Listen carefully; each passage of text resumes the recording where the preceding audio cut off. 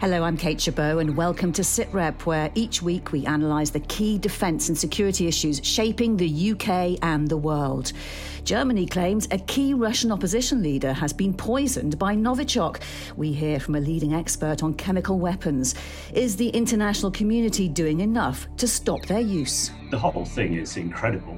Another Novichok poisoning of somebody who has opposed the Russian state. It is a calling card for the Russian state. What are the causes behind the growing tension in the Eastern Mediterranean between Greece and Turkey? This is not just a purely military confrontation. It's about economic resources, gas. Big changes for Gurkha recruitment, but still no space for women, at least not yet. As all roles are in defence, they are all open to anybody of any sex. Right now, that's not something that the Nepalese government will allow us to entertain. And how some of Britain's rarest reptiles are flourishing in a military fuel site. The German government says the Russian opposition politician Alexei Navalny was poisoned with a Novichok nerve agent. Boris Johnson tweeted, "The Russian government must now explain what happened to Mr. Navalny. We will work with international partners to ensure justice is done." Alexei Navalny was airlifted to Berlin in a coma after falling ill on a flight in Russia's Siberia region last month. His team says he was poisoned on President Vladimir Putin's orders. The Kremlin has dismissed the allegation. Well, Hamish de Bretton-Gordon is the former commander of the Joint Chemical, Biological, Radiological and Nuclear Regiment. He's advised the government on this issue and was consulted during the Salisbury poisonings in 2018. Well, the whole thing is incredible. The fact that we've had another Novichok poisoning of somebody who has opposed the Russian state. And we know that Novichok was only ever made by the Russians in Russia. You know, it is a calling card for the Russian state and is very similar to the Sergei Skripal assassination attempt in Salisbury 2 years ago. Very sadly, innocent bystander, Dawn Sturgis, died. So it's really for the Russians to explain how this key critic of the government is now seriously ill in hospital in Germany.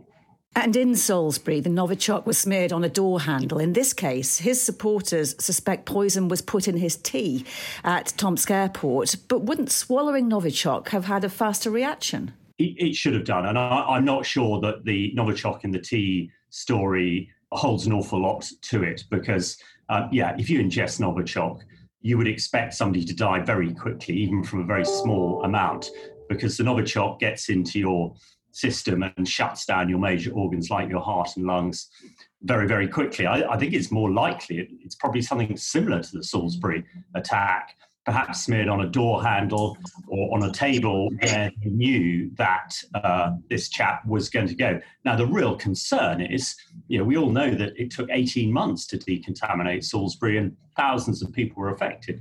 So if I was the Russian state, I would be investigating this very, very quickly, cordoning off areas and start to try and find this stuff, which the Russians designed so that you couldn't detect it.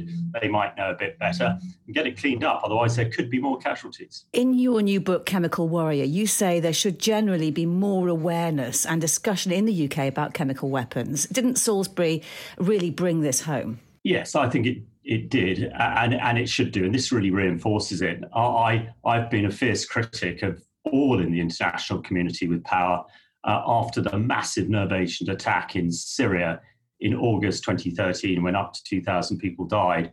Obama's red line was crossed and the international community didn't really react. I think it then gave a free rein to every dictator, despot, rogue state and terrorist to use it. And yet again, we've seen another use of a deadly chemical weapon. And you've been working in this field for many years now, in Afghanistan, Iraq, Syria. What difference do you think the Organisation for the Prohibition of Chemical Weapons has really made? Well, I think historically they've done a fantastic job, and they were, of course, the Nobel Peace Prize winners for their activities in Syria. But things are moving on. I think they were configured very much in the Cold War to deal with mass chemical weapon stockpiles in the major countries. And they did that, and they were very successful. When it comes to events like this, very small amounts used, and the rules are that in this case, the Russians should ask the OPCW to come and investigate. Now, that is probably unlikely, I think.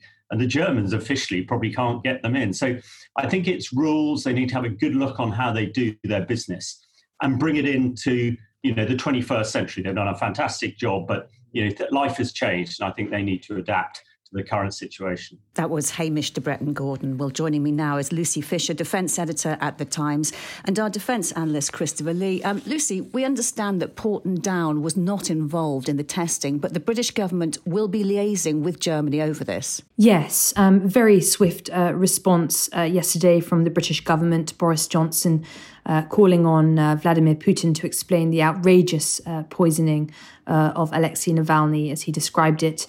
Dominic Raab, the Foreign Secretary, expressing his deep concern.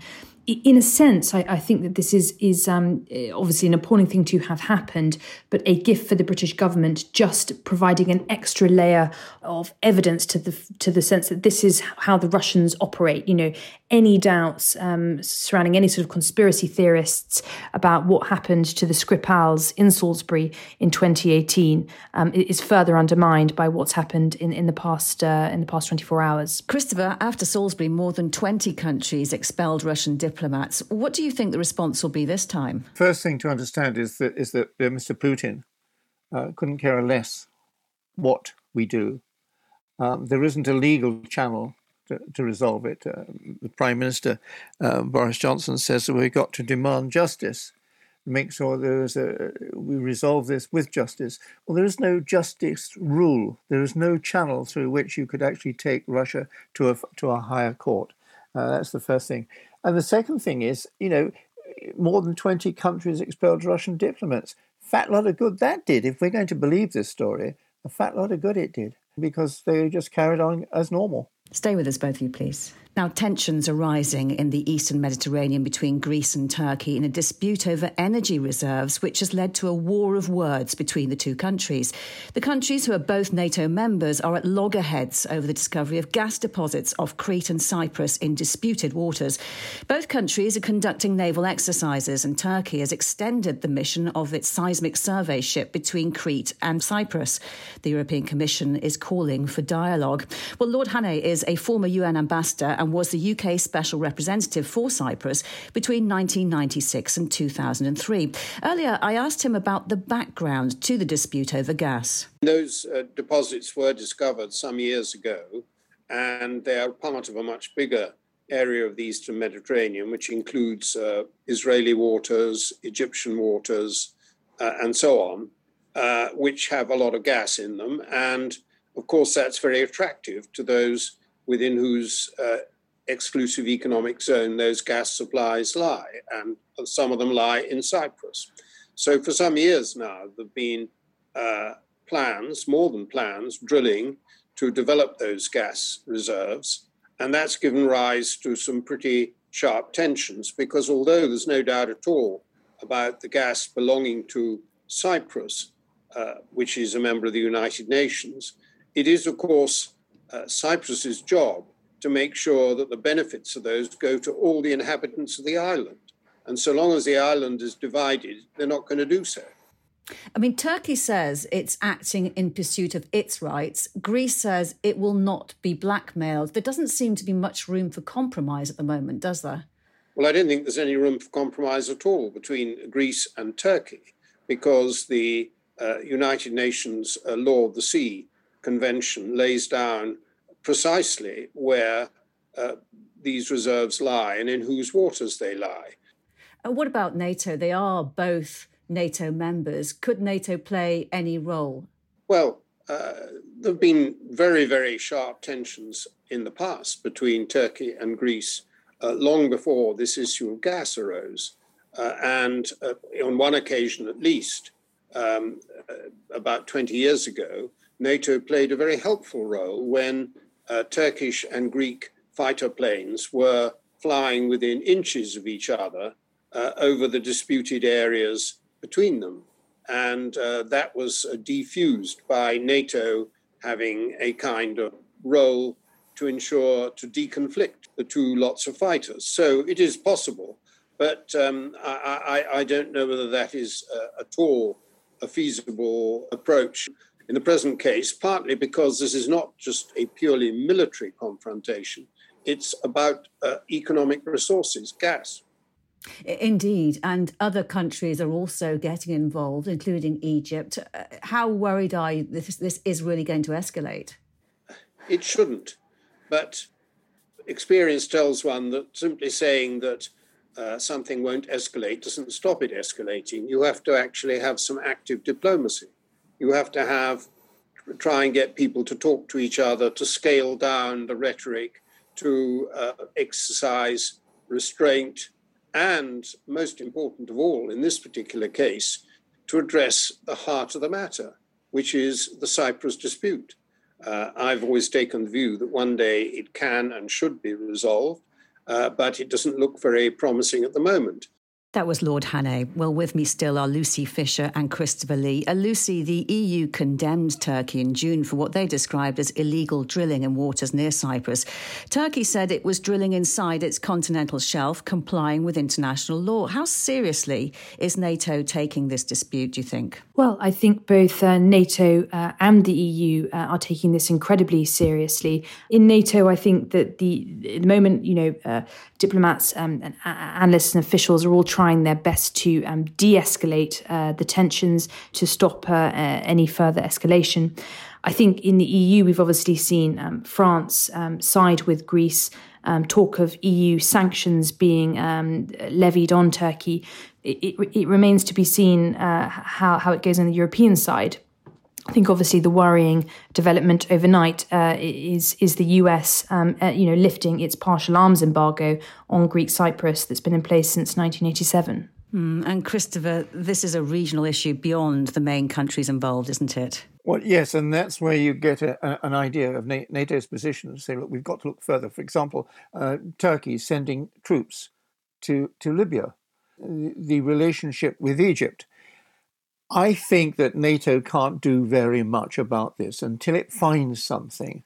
It finds something that both sides, or at least one of the sides, will bend, and there isn't there at the moment.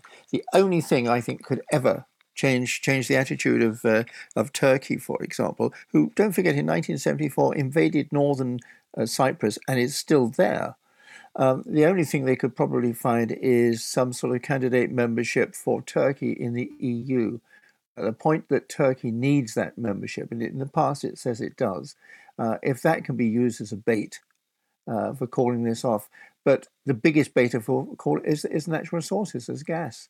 And it's not just a question of gas is there, it is a question that both sides are willing to move or claim their regional boundaries in an exaggerated way, just to prove that the other side shouldn't be in there sort of looking for it. And lastly, the Foreign and Commonwealth Office and the Department for International Development officially merged this week. Lucy, the Foreign Secretary has insisted Britain would keep to its commitments on development spending, but there have been reports some of the money could be spent on defence and intelligence. Yes, well, that's absolutely right. My understanding is that the integrated review into foreign policy, defence and security is not necessarily cost neutral.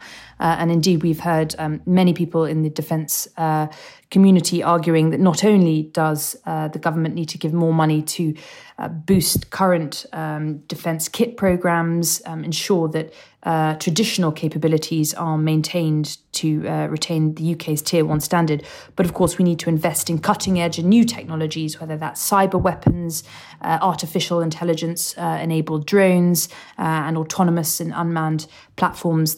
It certainly is an ongoing conversation in government whether some of the aid budget, which this year was supposed to total 15.8 billion, a colossal sum before the economic fallout from coronavirus, whether some of that, perhaps a couple of billion, could be apportioned to defence. And Christopher, we'll have an integrated review on defence and security. We're told by the end of the year. Do we have to wait till then until we see how this is all going to pan out? We may have an integrated review by the end of the year. We live in troubled times where we don't quite know how far and how quickly we can actually follow for example, a review. The terms of that review may change and considerably. That's likely to be this time next year. So you think it's going to be delayed, do you?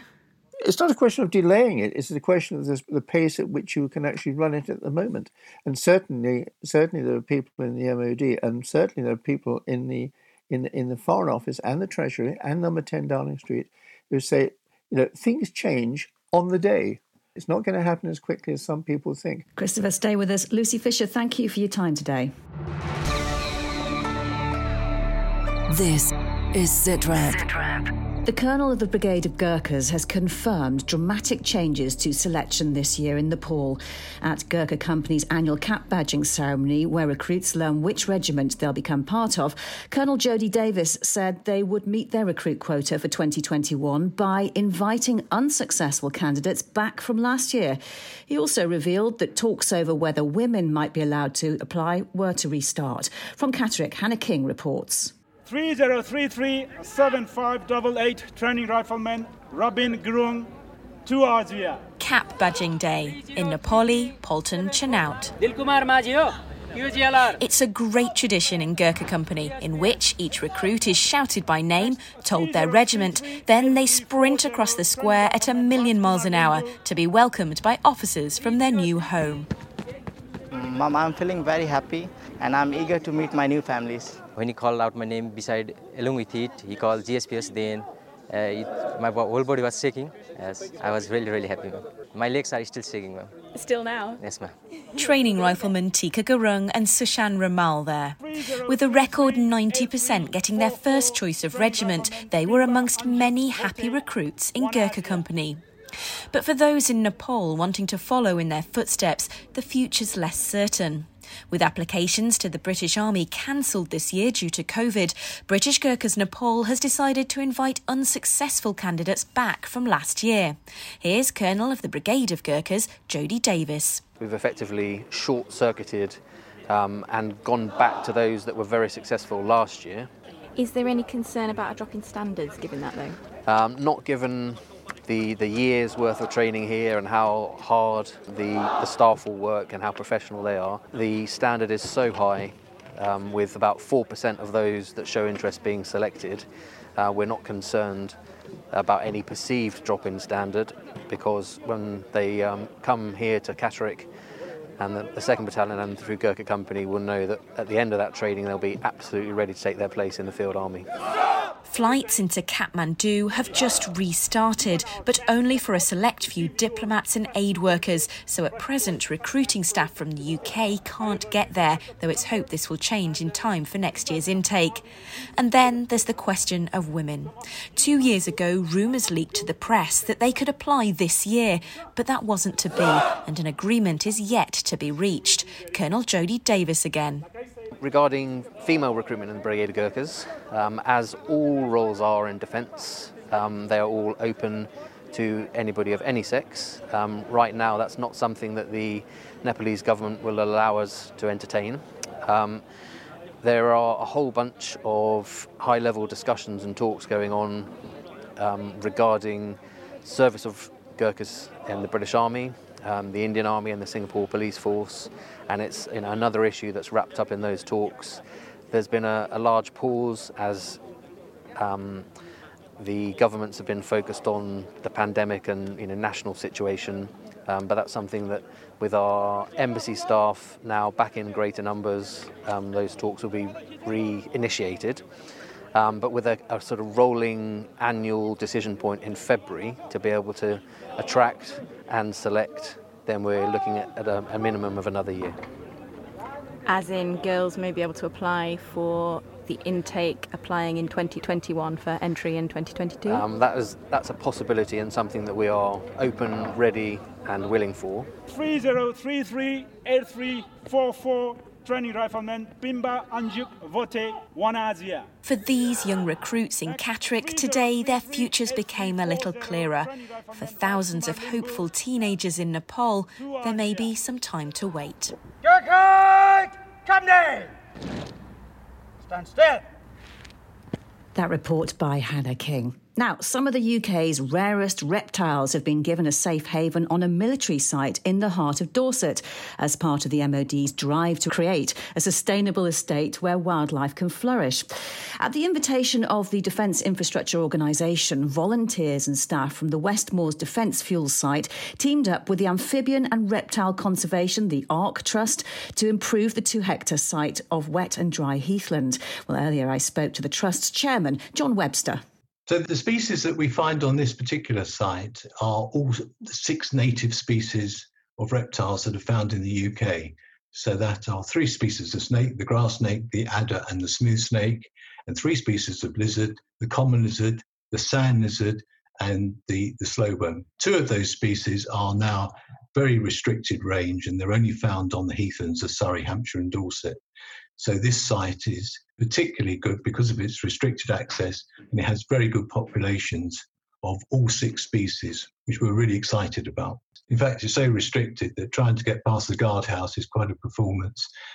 So we've had this close relationship with the military, and I think we're recognised as experts in managing the dry heath. So we were approached by the senior ecologist to say that this is a site that does require some more habitat management. Basically, could you come in and help us out with that? And what is involved in this project? What we do is that we go in with a team, often with volunteers, and we will do physical habitat management. So that will be thinning out the gorse, it will be thinning out some of the pine trees. So just keeping this uneven mosaic of dwarf shrub, and also creating areas of open sand, which are very important, not only for the sand lizard that lays its eggs in the sand, but also for the real host of invertebrates that also require areas of open sand. I mean, it's really funny because you wouldn't not necessarily think that military land is a place where conservation thrives, but it seems to be working very well for you. It works extremely well. In fact, some of the highest reptile populations are actually found on the military sites. I mean, a number of them. I mean, we have one in North Hampshire, which contains the only remaining breeding population of the very rare natterjack toad, which is now almost extinct in southern England. And there's just one site left that we've been managing for over 50 years now. This year was particularly good because we had quite a lot of early spring warmth and rainfall. But that holds the largest population of natterjack toads in southern England. And it's also because a lot of the ranges, they are in constant use. So of course you have restricted public access. So some of these sites, particularly those that are used for small arms, are in absolutely fantastic condition. The only real risk will come about, for fire. That was John Webster. Well, still with us is Christopher Lee. Christopher, just how involved is the military in conservation? Because it's not something that usually springs to mind when you think of the military, is it? Well, you've only got to look at the size of the military estate, as it's called. And that's everything from buildings to land masses, like Salisbury Plain, like some of the beach masses they have for training Royal Marines and also for infantrymen, to realise that the military probably look after more of the country as a conservationist than any other single organisation apart from National Trust. If you drive across Salisbury Plain, it's beautifully kept. It's in great nick. If you go across the south coast of England, a lot of the beaches there, especially in the southeast, Lydd is a very good example, where you can actually shoot out into the sea with live ammunition across the beaches, where you can have mock towns, so that you can rehearse or you can exercise soldiers breaking into a house. You can do that in the safety of knowing that you've looked after the thing again. It won't fall apart. And so you actually do have officers whose job it is to make sure that furry things and squirrels and things like that are not going to be disturbed by the exercises. All right, stay with us, Christopher.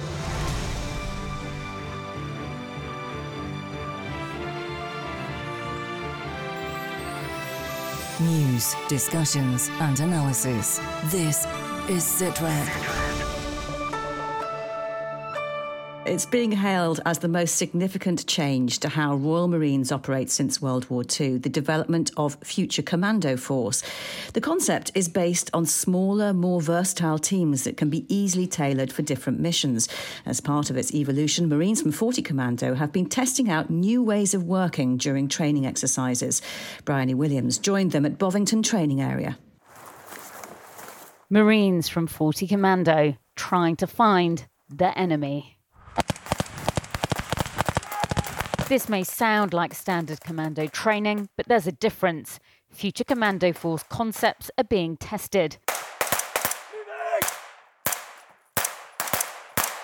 Well, here at Bovington, there are around 60 personnel from 40 Commando. They're split into 3 troops, all trying to find and fight each other. They're experimenting with some new equipment and alternative team structures. Marines need to get used to working in formations of varying sizes. Traditionally, they have worked in sections of 8, but now teams of different sizes could be broken down to smaller bespoke groups for specialist operations. Rather than being deployed from the UK, now Marines might be expected to be permanently on a ship in the Middle East or the Mediterranean or serving on an aircraft carrier. This is so groups of high readiness Marines can be in a forward position for missions at a moment's notice. It's exciting times. Edward Hart is a Marine with 40 Commando. So we're just trialling everything. So like regards to like small man teams, instead of pushing out as sections, we're going as four-man teams and sort of seeing how it works and how we could deal with casualties and stuff like that. So yeah, it's still a bit of trial and error at the moment. There are also some very nuanced changes. Troops on the ground will have more autonomy when they carry out tasking, so they can work in a more focused way, tailoring the expertise that are needed for whatever mission they are sent on. For these Marines, it's a chance to contribute and develop Future Commando Force, as Marine Matt Dowie explains. As Marines, our input from exercises like this and others is really being used to help form the concept. So you can use what goes well, what goes badly, and essentially build that into what we hope to be a really great Future Commando Force concept over the next coming years. Not used on this exercise, but coming soon, the Marines will have new uniforms and new weapons. Autonomous technology is already being tested and integrated too. But despite the transformation, there are still fundamental skills Marines need that will never change. If you're hunting the enemy, making sure the enemy can't find you. Here's Matt Dowie again. Those basic skills are essentially the foundation that everything's built upon. So there's no use having fancy kit or the equipment if you don't have those basics drilled down. So the purpose of this week is essentially to trial Future Commando Force concepts. And the especially important part is it's force on force. And that's where not being seen really comes into play. We're cammed up, we have cam cream on our faces. When we are closer to enemy, we'll cam up parts of our webbing, parts of our plate carriers as well. As we're force on force, it can be really easy to get seen, get pinged, and just one small mistake can essentially lead to your entire operation being disrupted. Training with elements of experimentation will continue as Future Commando Force pursues a more agile and lethal capability for the UK. Stop it! That report by Bryony Williams. Christopher Lee, how will this new strategy change the role of the Royal Marines? It'll give it, I think, if it continues to go ahead, and these things do change, don't they? It's not a question of, people sort of wonder, get your hands off the Royal Marines and Royal Marine Commando. It's not that at all. 4-2 Commando will become the specialist, what the Admiral calls the go-to unit for maritime operations. And it's defining what they do. Do you remember the oil tanker that was heading for Syria, and the Royal Marines suddenly went down to Gibraltar, and knocked it off in 3 days' notice. It's that sort of expertise that they were develop even further. It's 3 Commando Brigade with a slightly different look to it. Christopher, thank you very much. That's it from me, Kate Chabot, and from Christopher Lee. Thanks to all of our guests. Don't forget, you can always get in touch with us on Twitter. We're at BFBS SitRep. While you're online, why not subscribe to the podcast so you never miss an episode at bfbs.com/sitrep. For now, though, thanks for listening. Bye-bye.